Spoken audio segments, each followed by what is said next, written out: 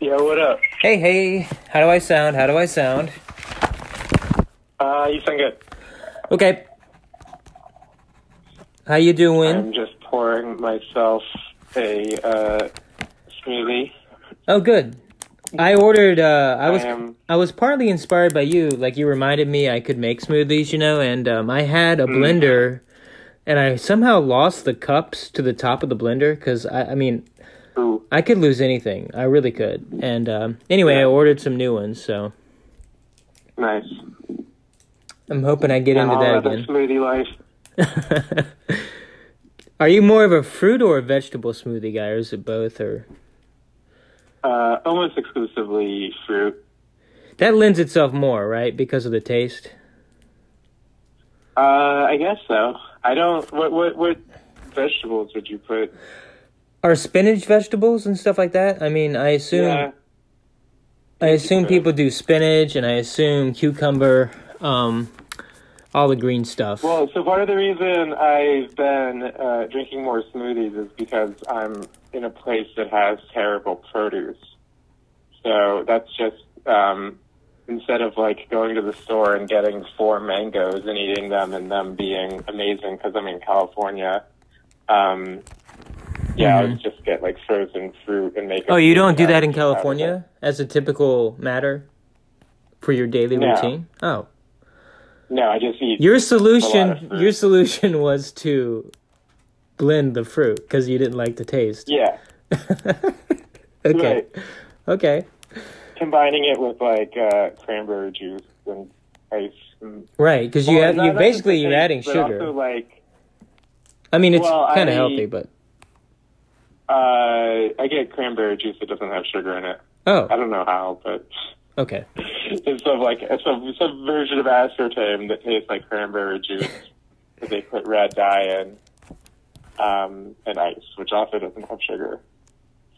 So I consume sugar. It makes me hyper like a 9-year-old. Are you still not drinking coffee? No. I actually had a dream last night where I accidentally had a sip of coffee and went insane.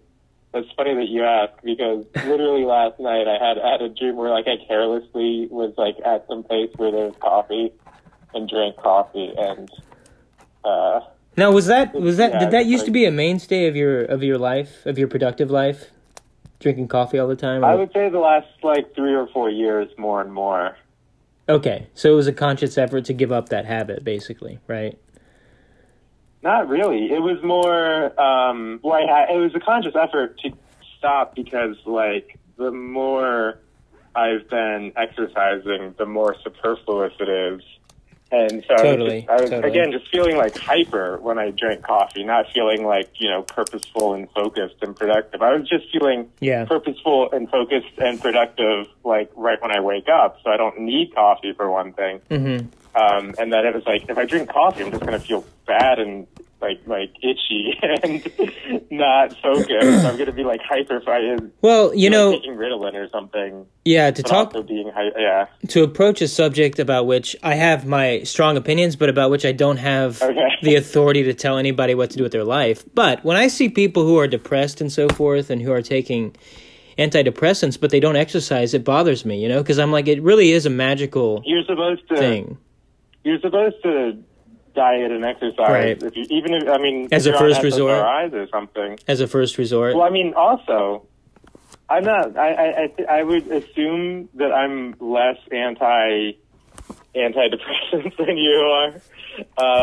It's a personal thing. Even if you're on SSRIs or you're on another antidepressant, if you can diet and exercise, you're also supposed to diet and exercise. Like telling somebody, I feel a lot better when I'm dieting and exercising isn't like shaming them or something. Right. You can say that in a way that is shaming them, but like there is like I have occasionally seen like some kind of weird defensiveness among like people who support like therapy and SSRIs and stuff. That like people saying diet and exercise work is like somehow contradicting the idea of going to therapy and taking SSRIs. And like, there's no reason that those should be mutually exclusive.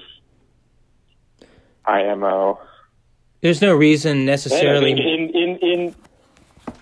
in the opinion of like the doctors, like I don't know any psychologist who would, or psychiatrist or psychologist who would say, yeah, just take SSRIs, you'll be fine. Don't work out, don't exercise, don't.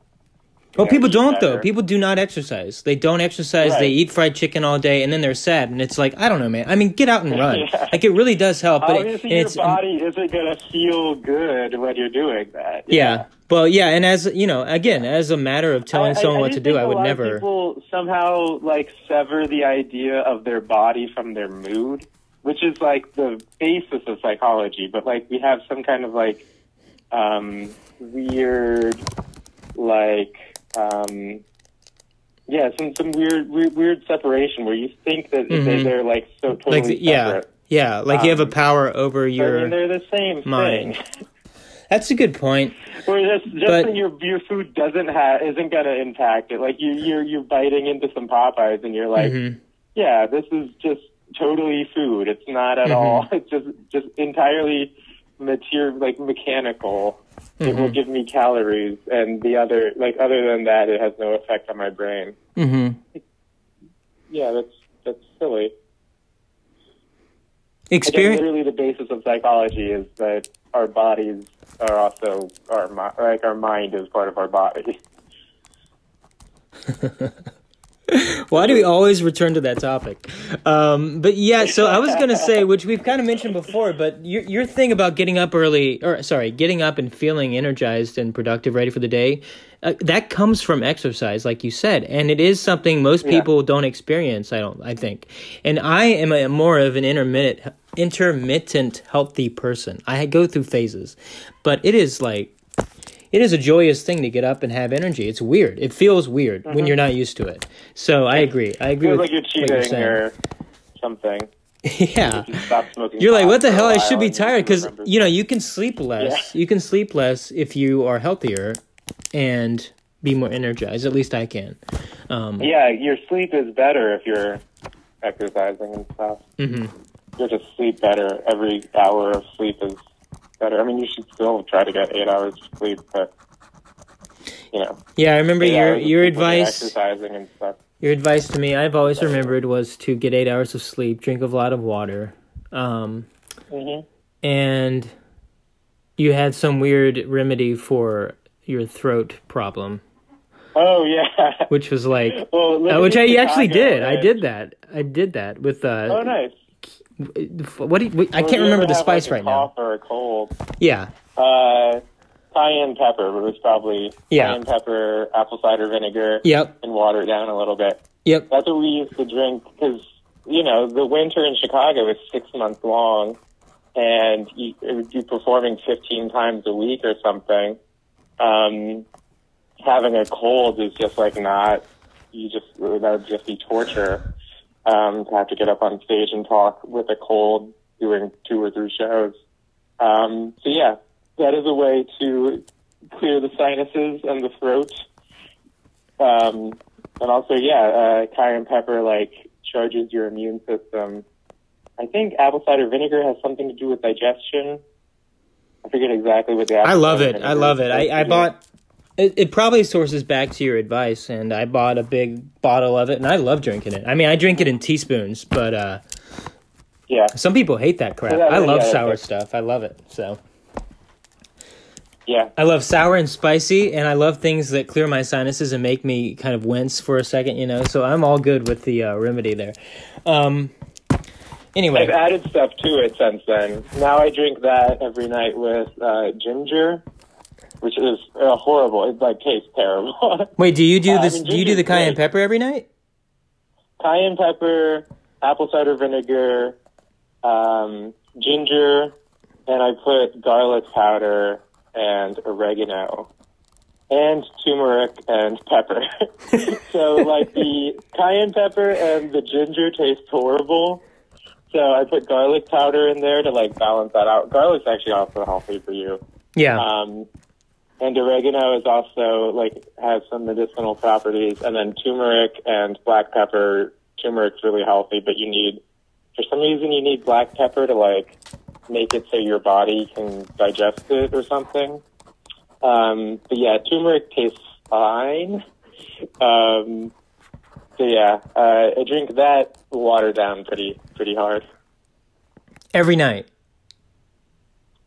Yeah. And you invented that, or someone told you about it? Well, the apple cider vinegar and cayenne pepper is just like a from your friends. Yeah, I don't. That's just like everyone. Yeah, I think that just gets handed down. I'm sure it started in the Catskills or something in the 50s. Yeah, I couldn't tell you who actually told me about that. I think we're a year. Drink that for the first time. By the way, I just realized. I think we said we would do a joking Oscar prediction last year, and we never did. And we didn't even which I didn't. Yeah. I wouldn't have any idea for this year, but I didn't even know. I was hoping the Oscars were happening. Good for you. Yeah, me either. I mean, it was. That. I was happy to see Hopkins won, though. What about you? Or you don't care? I like Anthony Hopkins. I don't mind. I didn't know that he had won until you said that. Well, you know, the film... I didn't see whatever movie he was in. Yeah, me either. I wanted to. I might go out and see it. I think it might still be out some places. Called The Father, and it's about a guy with dementia. It looked really good, but it could be boring. But I'm going to check it out. I was happy for him. Not really dying to see stuff about... Yeah, we're dealing with my grandmother going through dementia, so I'm not really dying to see... No, I don't blame you on that. Movies about dementia. Maybe in a while, maybe in a couple of years. I recommended that Evelyn Waugh novel, the one about the movie. Older. Which one is it where the dad dies or something? I shouldn't have said this. Anyway, I remember telling the person the plot, and they said the same thing. They were like, "I'm not in the mood for that." Oh, the loved one, not the dad died. I guess people die. I guess, and well, it's mostly like dogs die. Yeah, I don't know what it was. It was like the scenario in this person's life, and I remember they just rejected my suggestion outright. It was kind of sad. But, it's like I would not. I'm not dying to see any like media about COVID anytime soon. I want to ban that word. That's my new initiative. I'll sign any pledge for that. Banning that word. I can't take it. I used to make fun of people who got triggered, you know, and now I get triggered. People say the word COVID and I get triggered. I start having spasms. Yeah. I'm kidding. I can read any. I mean, like I don't know. Marilyn Robinson could write a book about COVID, and I'd be like, nope. I see what you mean. Like someone who you enjoy reading could write about it. Yeah. Joyce Maynard. Yeah, my favorite like living writer. Joan Didion. I mean, not into it. I can see Joan Didion doing a COVID book. Anyway, just because she writes about death all the time and like you're dying and she's more books like are blue and depressing. But anyway, Yeah. I didn't prepare except I was gonna. If you want, I can talk about what I've been reading, but I can sense your response to it, which I think is gonna be, oh God, that sounds terrible. That's what I predict you would say. What? So I'm not excited to talk about it because it's not even something I would recommend. It's a big biography of Robert Kennedy, and it's a famous book by Arthur Schlesinger Jr. Back in the 70s, he wrote this thing called Robert Kennedy and His Times, and okay, it's not actually that. I think we have a lot more neutral on that. I think that you maybe would have expected. So I can't imagine you reading about the Kennedys and enjoying it. I just can't. In my head, I can't picture that. I'm sorry. I don't know. I could read. I would be interested in a book about like the Kennedys and the CIA or the Kennedys and the mob. Yeah, that's I mean, I'm repeating myself. That would be interesting. Like in actual history, if we like found out like what the fuck happened between the Kennedys and the CIA. Well, and what the fuck happened between the Kennedys and the mob. I read another book. Let me go grab it. 1 second, because it's about that. Hold on.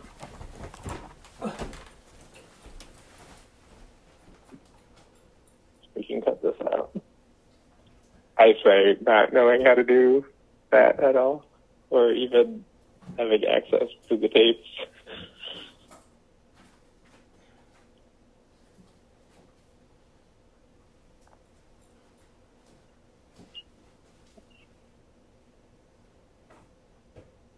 I have the sound of me gulping.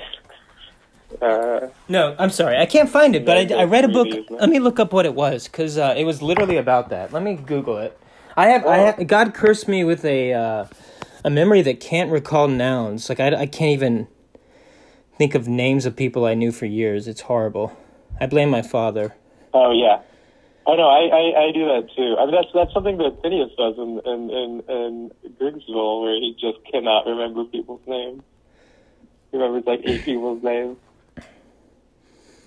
That Speaking of dementia. That came from, like, it feels like first-person novels, like, the character always knows who everybody is and shit, which is like is there a stand-in for the narrator? They are the narrator, and it's like, that shouldn't be true. That's not the case. I walk around in fields of around people, just like fields of people I don't know. That is something I think about as well. College, I'd be like walking somewhere with Dent, and some like young Democrat would come up and be like assume that I who they were, and it was like, yeah, dude, cool. Oh yeah, that's a thing I know about. All the stuff you're talking about, I know who you are. Very much. I think about that too when I read, because it's like, and I think about that when I write, because I walk around and I know things, or but I don't remember them, and I think that's something that when you read it in a book, like when it comes off in a book as a realistic characteristic of somebody, it's something you can relate to, Yeah, it's somebody like forgetting. Like when we get into Ulysses, Leopold Bloom has he's like very perceptive and very receptive. But yeah, he's just walking around in Dublin. It's not like he knows literally everything. Oh, that pastry chef who's been here since 1837 and blah blah blah. And that's one of the things, these snarky movies, which I don't know if you know what I mean. Everything to me is snarky nowadays, and it's one of those things I can't stand, and I do my best to not be snarky with my takes on anything or the way I present my opinions, because it's so universal, and all these movies, like, I don't know if you saw the, it's kind of a popular style. What do you call that? What's that movie about the 2008 situation? The Big Short. The Big Short. You know what I mean? Where they have those detailed, like, they know everything. The narrator's an omnipotent genius who's figured everything out, and I don't know. I don't know. That kind of reminded me of that style of writing, where I guess that's a kind of nonfiction style that particular writer perfected or something. But anyway, the book is by Seymour Hersh. Are you familiar with him as a journalist? Kind of, yes. Yeah, kind of, exactly. Me too. Good. I love hearing him talk. You can YouTube him. He has speeches on this. The book was called The Dark Side of Camelot, and I read it before I read this book. Have you heard of that? The Dark Side of Camelot? I that's vaguely familiar. It's not. It's not something that, to me, I haven't. That's the only thing I've ever read by him. But anyway, he talks about JFK being on meth all the time. And he talks about the CIA plots to kill Castro and the connection between the mob and JFK and Jack Kennedy. And I tell you one thing: if half that stuff is true, and the mob and the CIA. Yeah, and most of that's related to Castro, at least from what I read. And God knows what else. And my memory again sucks, so forgive me for not remembering details. But if half of that stuff is true, I think it's pretty nutso. You know, it's crazy how reputations hinge upon like one or two things. And you really realize when you start reading about people like the Kennedys that media really matters. The media perception of things is what really makes or breaks you, you know? I mean, there's a huge difference between like the 60s when you could just like keep telling people, like there were, 3 channels. Well, yeah, no, but I mean... Things are less manufactured now. I'm just saying that there were fewer people that were manufacturing. I think now there's, like, people on a lot of sides manufacturing consent or manufacturing ideas for, I mean, there's, like, QAnon people freelancing on this stuff all the time and shit, creating an alternate reality all the time, or creating a reality all the time. But yeah, it was like, I guess, simpler when it just had to be like the Bradleys. It was like Ben Bradley decided, you know what? My friend JFK, he's Camelot. That's one of the things that struck me was the number of journalists that were personal friends with the president, who hung out at his house, who he told them, and again, forgive me for not having specific examples, but he would literally edit their work. They would give him their work, and I'm like, it just amazes me, and I think of it in the context of Nixon, which is how I got down this road with the Kennedys, because if you think about Nixon's reputation as a horrible, corrupt person, right? And then you put him beside the Kennedys, you really, to me, you realize that his context was the Kennedys. In other words, he saw what they got away with, and he said that's what it takes to win. That's how politics is. And then he didn't get away with it because the media didn't like him, because they didn't give him their stuff to edit, There's a lot there. There's a lot, as people say, there's a lot there. Like, I mean, you say what the Kennedys got away with, like stealing votes in Illinois. Is that what you're talking about, or more other stuff? Because, I mean, there's a lot of stuff. Yeah, no, I mean, getting away with having an image that is like an Americana, like you should look up to them. Like no one, I would say if you polled people, they wouldn't. Honestly, I mean, I'm not a Nixon fan, obviously. There's nothing in Nixon's history that pulls me. But I mean, Nixon was from Whittier, California, and was like a poor kid. Right. He went to the Army or Navy or something. Exactly. And to he, me, like, actually is like was an underdog. Right. Exactly. Like, he's more likable from the point of view of, to me, from a point of view of someone. Biography. Yeah, Kennedy normal was a person. Kid who bought his way into Harvard and bought his way into profiles in courage. His dad just was one step away from being a mobster himself, but basically a mobster himself. Like, he's just a mobster who wasn't Irish, or was Irish, or wasn't Italian, you mean? Wasn't Italian, yeah. He's a mobster who wasn't Italian, and just got, like, fucking filthy rich, and was a Nazi, or, like, Nazi-friendly, Nazi-adjacent, and just, like, bought his sons into power.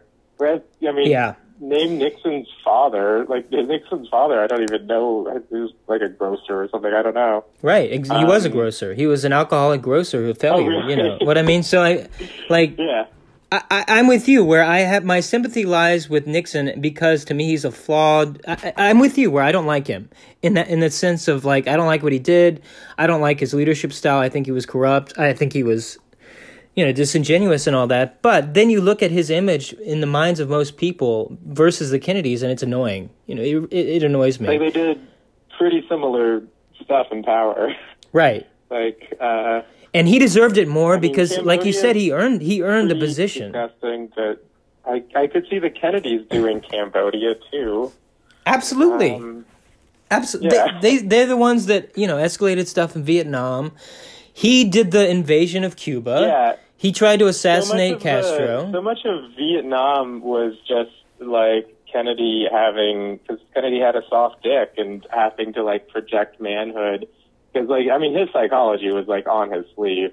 Him having to project manhood because he had to get shot to have sex with the women he was committing adultery with. Like, that's not a good, there's nothing. I mean, probably pretty, Camelot was probably a pretty shitty place, because we're talking Middle England. It's probably more like what would have really been happening in like a real Camelot 2,000 years ago or whatever. But yeah, definitely not like anything to be valorized. Well, it's weird. It's weird. It's weird. Our American obsession, which I pray is not continuous, but our obsession with these families that have no reason to be, like, there's no reason the Bushes, the Kennedys, any of these families who are prestigious that have continuous, like, power over our lives. It's amazing. Like, reading Robert Kennedy's biography, there's no reason he should have been the person as all these things. He should have been like Attorney General. What's the reason? I mean, it's not. But then you have the people at the time who are in power in the media and who have influence who are like, of course, I mean, accepting it, going, They went to all the same schools and they jerked off in all the same coffins. Well, I guess they didn't jerk off in coffins because they were Harvard people. But I mean, they. And I know you've fallen out with raped all the same women in Cambridge. You've fallen out with Buckley, but I wanted to give a plug because Buckley had a firing line where he interviewed this author, Arthur Schlesinger Jr., who wrote the book I was reading, or am reading, called Robert Kennedy and His Times, about the Seymour Hersh book, The Dark Side of Camelot. Oh. Yeah, it was an interesting program. It was a good program, and he had another guy on, another historian whose name I don't recall, to more argue pro Seymour Hersh, and Arthur Schlesinger, who was a Kennedy loyalist, argues for Kennedy. I don't watch old firing lines very frequently, but I mean back in the day, this is also the day of the fairness doctrine, where contractually they had to have an approximation of quote unquote both sides of issues on national broadcast television. That was I think that was on PBS. I think. Yes, it was on PBS, but I mean it was still it's national broadcast, so you would have to. I think they still had to play by the fairness doctrine rule of. I mean. I don't necessarily endorse the fairness doctrine because I mean both sides of an issue. That's a. I mean, how do you enforce that? What's the point of that law? Well, what are both sides? Speaking as somebody who does not fall on the American left or the American right, are we also going to invite an anarchist? Are we also going to invite an environmental terrorist? Are we also going to invite a Maoist third world? I agree. But you're saying that talking about the left and right of American capitalism. You're saying that it was a balanced program, I guess. That at least they were forced that either that, both that, and I think just a certain amount of intellectual engagement by Buckley and his staff to get Noam Chomsky and Allen Ginsberg and people on the show. That was one of my favorite firing lines I've seen. Some of them, I will say, some of them are too esoteric and too. Yeah, it's hard to connect with a lot of the firing lines. But the one where they interview, I'm sure, historically, if they're talking about something that the Panama Canal issue or something where it's that was not as important as they thought it was. People do not talk about the Panama Canal anymore. There was he had a big debate, I think, right? About the Panama Canal. Him and Reagan had a debate because they I watched that for some a long time ago. About it was something. I have no idea what either. I think it was about giving the Panama Canal back because it was in the contract that we had to give it back, but I think Buckley was saying just fuck that and don't give it back. I don't recall. Yeah, I don't recall the actual point. I think that's what it boiled down to. Was there's some people who were going to say hey, just fuck it.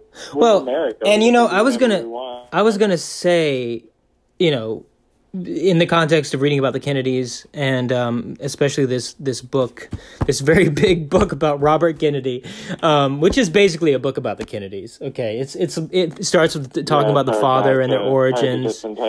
Yeah, it's a good summary of all the stuff that happened, I guess, from the point of view of a Kennedy loyalist. That you have to remember that. But the context of it all is the Cold War, and I think you have to really get in the head of someone who took that very seriously. Not because you can't look back on it, I don't think, and have the same point of view as a Buckley or somebody, or even a Kennedy or anybody, you know, who was in the thick of it. Born in 1989. Yeah, who took it like very seriously. You know what I'm saying? Like it was a threat that was actually an imminent problem. That informs a lot of the thinking, a lot of the stuff and decisions they made. And looking back, I think, you know, I'm not an expert about it, but I think it was mostly, in the main, probably something that blocked people from having. I'm messing up my sentence here. It was not as big a deal, like you said, like with the Panama Canal, as they acted like or thought it was in the moment. I think looking back, but I'm not an expert on the Cold War. I would have been on our side, I think, but you know, like Russia wasn't in the closet about to jump out. And stuff like with the Berlin Wall and stuff like with Cuba and Vietnam and so forth. Obviously, the wisdom of looking back, it's much easier to say what you would have done. So you have to understand the context and at least, you know, give some grace to the actors who had that headspace. I do think that a lot of Cold War ideology was just like painting over or justifying American aggression. I mean, certainly when it came to Cuba, like Cuba, we don't need to have an argument about Cuba, but like that was very much like the Soviets were not like directing that. The Soviets came to the side of Cuba eventually, but they didn't even have like a guy in Havana till like 1960. Yeah.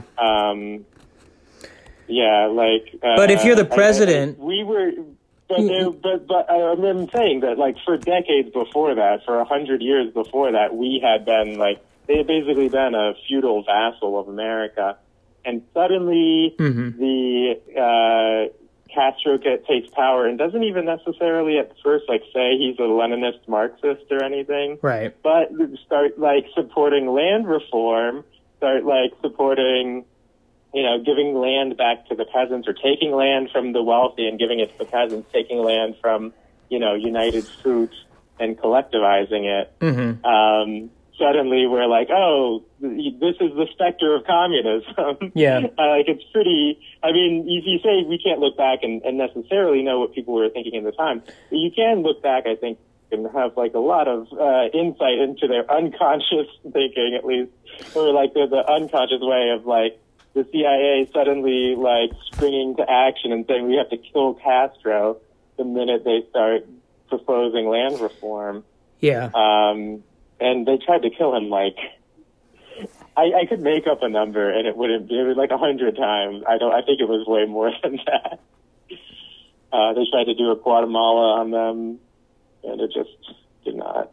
Well, and in politics too, you know, even in dictatorships in places like China and wherever, you have to consider the politics of the guy talking. You know, so Kennedy or Nixon or somebody, or Robert Kennedy, who was planning to be president in 1968. You know, I mean, these people are talking from the perspective of ambitious politicians. You know what I mean? 1938.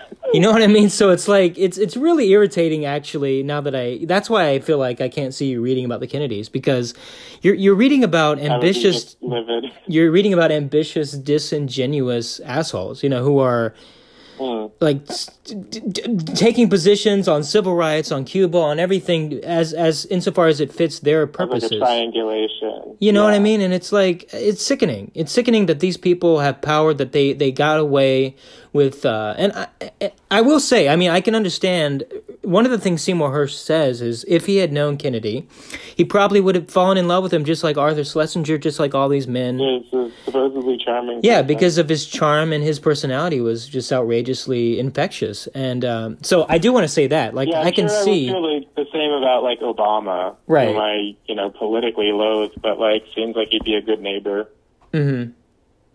Right, so anyway, I don't know, but... It's like that doesn't mean he should be president because he was funny or nice or better, good looking on TV and able to woo people. He took the right drug cocktail. He lied about that, by the way. He totally lied about. They knew about it. They knew that he wasn't fit to be president. It's so infuriating. That's what I mean about the Nixon Kennedy thing. It doesn't make any sense when you look at it fairly. If you're trying to be a fair judge, Kennedy should never have been president for the fact that he could have died any moment because he was so unhealthy. But he lied. He lied about being fit. He said he was the fittest guy ever to run for president and so forth. And it's like, sir, it doesn't look that way. And everyone knew it. Young, but one of the reasons he might have been killed, this was an interesting fact I got from Seymour Hersh. He wore a back brace. This is from Seymour Hersh. Okay, so... Oh, and the back brace made it so that he... Yeah, he couldn't bend down. And the reason he had the back brace apparently is because he was having an affair with women by the pool and he slipped and hurt his back, like very close to the assassination. So that was crazy, if that's true, which I don't mean to malign you, Mr. JFK, if that's inaccurate. Yeah, it's true. The Kennedys are like a family where... Or JFK is certainly in the Mike Tyson zone, where any story you hear is true. I could not agree more. Instantly. I could not agree more. And 1942, including he had an affair in 1942. He had an affair with a Danish Nazi journalist, and his dad he was like working as a naval intelligence officer at the time. Yep. You're not supposed to be fucking Nazis. Yep. I remember that. His dad got him out of it. His dad was also trying to fuck this Danish Nazi journalist. Yeah, like all that story is crazy, and the fourth step that his dad had been trying to fuck her too. If you're a woman in the Kennedy family, I mean, I swear to God, Kennedy. I wouldn't have lasted. So I don't know how the Kennedy women did it, because when you read about the father and the sons, it's like, dear Jesus Christ. I mean, they did it in front of him, like blatantly rude. It's so rude, That's what I come away with. I mean, at least try to be a bit more discreet. My God in heaven, they would do it in the White House, and everything. The wife's coming. Okay, let's run upstairs. I think he had a connector to the pool made on purpose for that reason to the upstairs office. Anyway, but again, very charming, likable guy, and I could tell. You can watch videos of him interacting with the press on YouTube. And yeah, he's off the charts, charming, good at his job in terms of the image projection. That's their true genius, was that, I think. Oh no, totally, because they're trash people, and they are not seen as trash people. Right. They're still not seen as trash people. What else was I going to say? The interesting things about this book, Robert Kennedy and His Times, you kind of alluded to, I think, when you said you would be interested in learning about the CIA and the mob. The chapters about MLK, the chapters about Hoover, who headed this FBI, of course, those were the ones that interested me the most because, it was just, like, Hoover to me, I really want to learn more about him. Because he's a fascinating person. Talk about a guy who, I mean, basically was dictator for, I think, 40 years. Yeah. Accrued himself more power than I think anyone in the history of American, history. I mean, I don't know. I don't think that's an outlandish thing to say, though. His power is just, the ability to get things done, get whatever you want done. But, I mean, the police power he had with immunity from, pretty high. Being able to do whatever lawless thing he felt like doing, his corruption and taking money, from the government, from the people, to take vacations and do whatever he wanted by, upfit his house. But I'm talking for 40 years is why I feel like it's so unprecedented. I just think when I watched a documentary about him, I read this chapter about him in the book, and actually, even my sympathy... It's hard to come up with other people. It is, yeah. My sympathy lies with Schlesinger. He's very biased. He's very opinionated in this book. He was actually in the administration. Yeah, the Schlesingers and the Kennedys were... He was like an advisor. You know how they have all the advisors? Yeah. I love that when someone's on the TV and it's like the foreign policy advisor. Anyway, I always say to myself, who are you? Who are you to tell me? I don't know. That's what I always think of. But, the stuff on Hoover, the CIA, the mob, and the stuff about all the ancillary issues. Even the civil rights was a really good chapter. So I like how he has the subjects, and the father was fascinating to read about, which is the beginning of the book, whose origins, like you mentioned before, are very murky, which creeps me out that you can't know how this guy became a bazillionaire. I mean, like, I really don't understand that, even after reading about crime. His body. It's clearly crime. It has to be. It has to be. Crime. It has to be. He committed crimes. But that's not what Schlesinger says, But you read it and you go, I don't understand how he came from being an immigrant to a billionaire. It's very confusing. Yeah, it's hard to understand. Yeah, he was worth what in today's money would be. It was like infinite. It was like infinite money. You alluded to it. You cannot say that Robert Kennedy, that John Kennedy would have been anything without his money. Because he's the one who bought them the Senate races, and connections and everything. Their whole careers up until then. Like I said, his dad got him out of the Nazi fucking thing.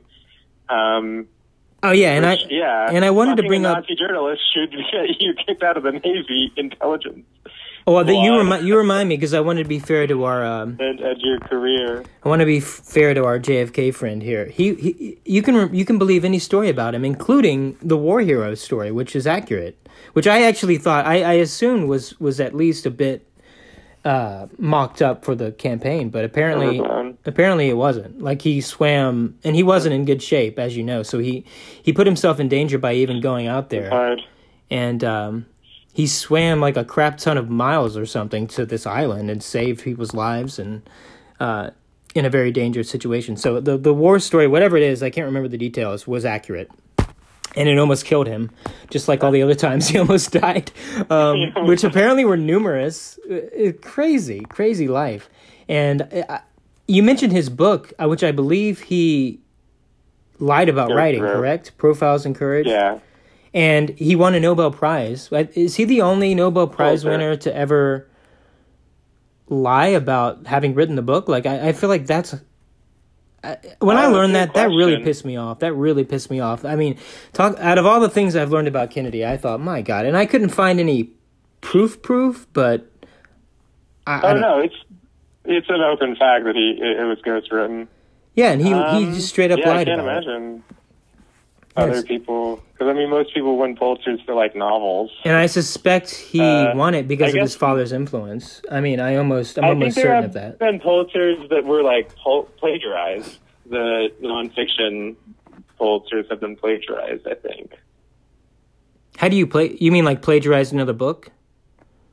Yeah, I think so. Is this considered plagiarism if someone writes your book, or is that just lying about it? No, that's just ghostwriting. Okay. Which is, I mean, that's like a thing in publishing. I mean, it is lying. It's just putting something. Well, you shouldn't get the award. Like an advertisement. You shouldn't get the goddamn award. Yeah. That's crazy. But that disappointed me. When I learned that, I was like, man, what depths will these Kennedys go to? So anyway, Kennedy wasn't a smart person. He was like a C student. He wasn't. I mean, not being a good. I wasn't a great student. I'm also not a smart person. That's a good question. He was a stupid person, so like he could not have written Profiles in Courage. He wasn't a smart enough person to have written Profiles in Courage. That's a question I keep asking myself, because Schlesinger's point of view, which again is extremely biased, whoever's reading this, just know that he was in the goddamn administration and was best friends with them. But anyway, he seems to think that they were like superheroes. I mean, that they were just superhuman, interesting people who were just like perspicacious about everything. Heschel's quote and throw it into bad, like non-fitting situations. Like, damn. This is the smartest person I've ever known. It's like, no, they weren't. They were dumbasses. They were very stupid people. All the Kennedys were not like sitting at home, reading Thucydides.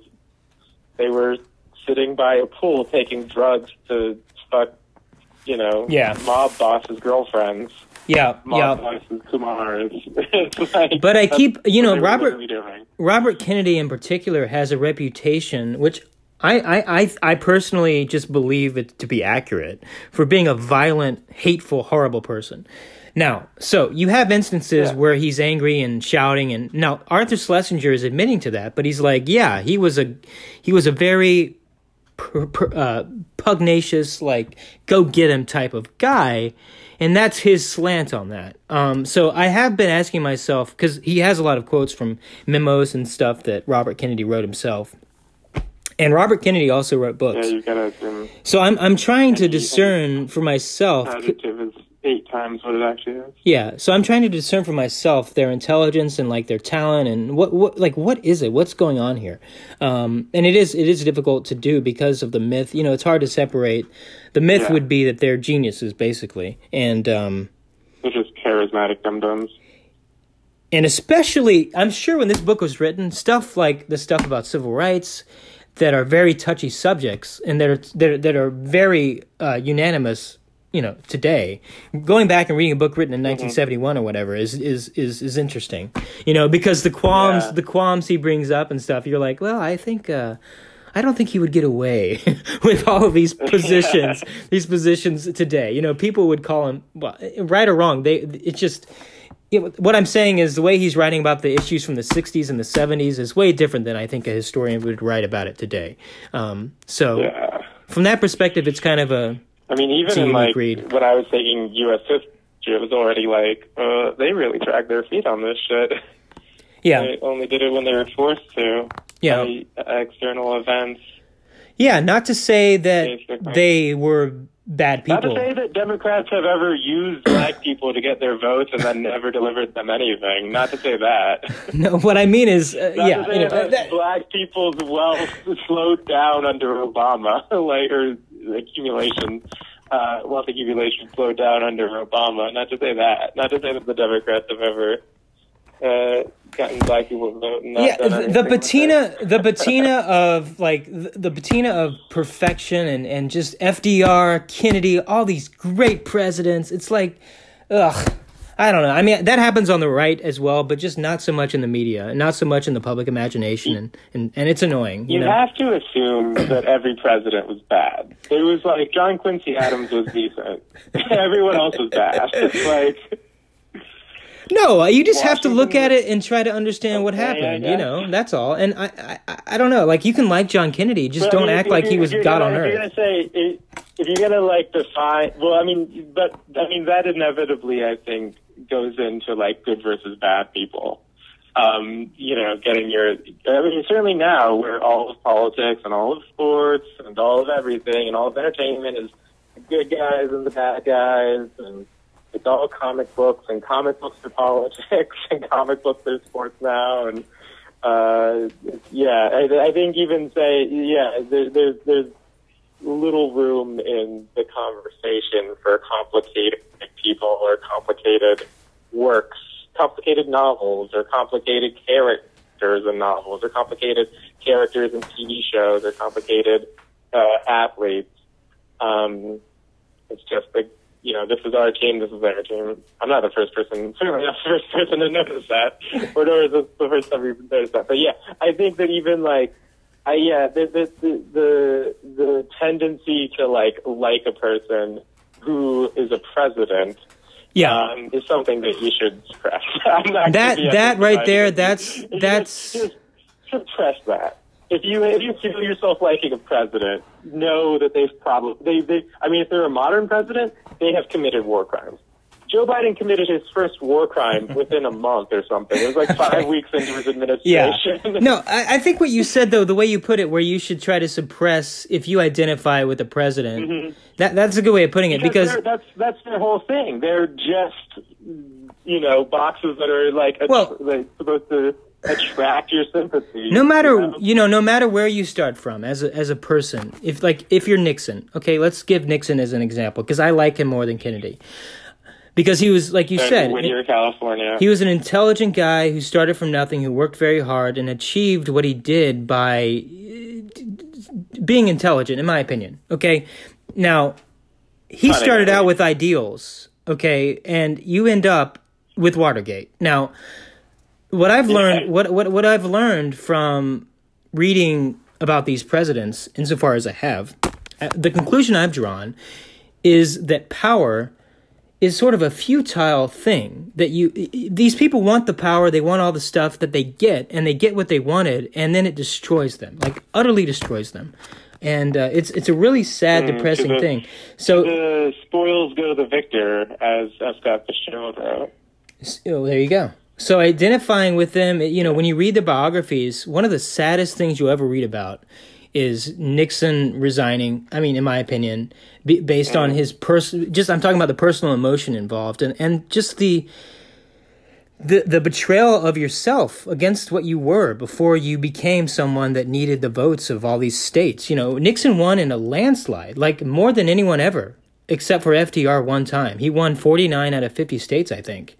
And it's like, you can't imagine that. Bananas. You can't imagine the ego that would put in your head. It's just like, and it destroyed him, and it destroyed Kennedy. Obviously, Kennedy got shot, but still, it destroyed Kennedy. It destroyed his family. So it's depressing. So on that level, that's how I come to see these people, Like, you get what you want, and my God in heaven, like, you better watch out. Get it good and hard, yeah. You better watch out. And I want to say one more thing about Arthur Schlesinger, because I don't want to shit on this book and say don't read it. It's well written. He does his best, I think, to kind of give alternate points of view about some of the decisions and some of their policies and thinkings and some of the stuff that's just political and not necessarily moral and all that. But he does it from a very reserved point of view of liking them. So I would definitely supplement my reading. And I think Seymour Hersh's book was really good. A lot of people hated that book. I think I'd be more likely to read Seymour Hersh. It was an intriguing book, but people accused him of having written it to make money, having written it to sensationalize the Kennedys. And I would suggest anybody who wants to read that book to supplement their reading with YouTube videos where he defends it. On Charlie Rose is a really good one. And he gives some speeches at bookstores and stuff. So I think it's a good book. I don't know if everything in it is true. He interviews a lot of secret... sensationalize the Kennedys' lives. Well, he interviews a lot of people that were there, and so you have to believe the people that were there as well. Like you have to believe the interviews to believe his book. So, I don't know. I believe most of it. I'll be honest. I mean, there were a lot of people invested. I mean, Ben Bradley was executive editor of the Post until like.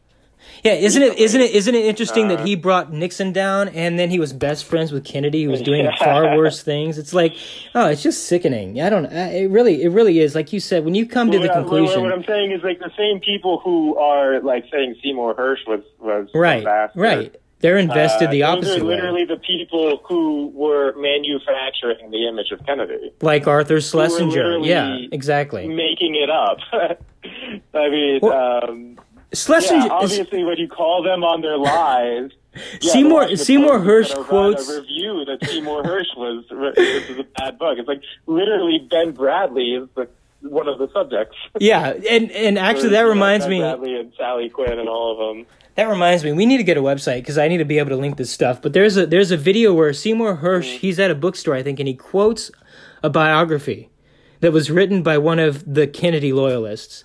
And it's a paragraph about Kennedy and his bedtime routine. And it was like, and he kissed his wife and children goodnight, and he knelt down and he said his prayers beside his bed. It was like the most, it was the most unbelievable version. And he goes, that's a real book. That was published in whatever, 1969. You know what I mean? Like, exactly. Yeah. It was a manufactured image, but, with very little ultimate truth in it, but it was grounded in the fact that he was charming to everybody he met.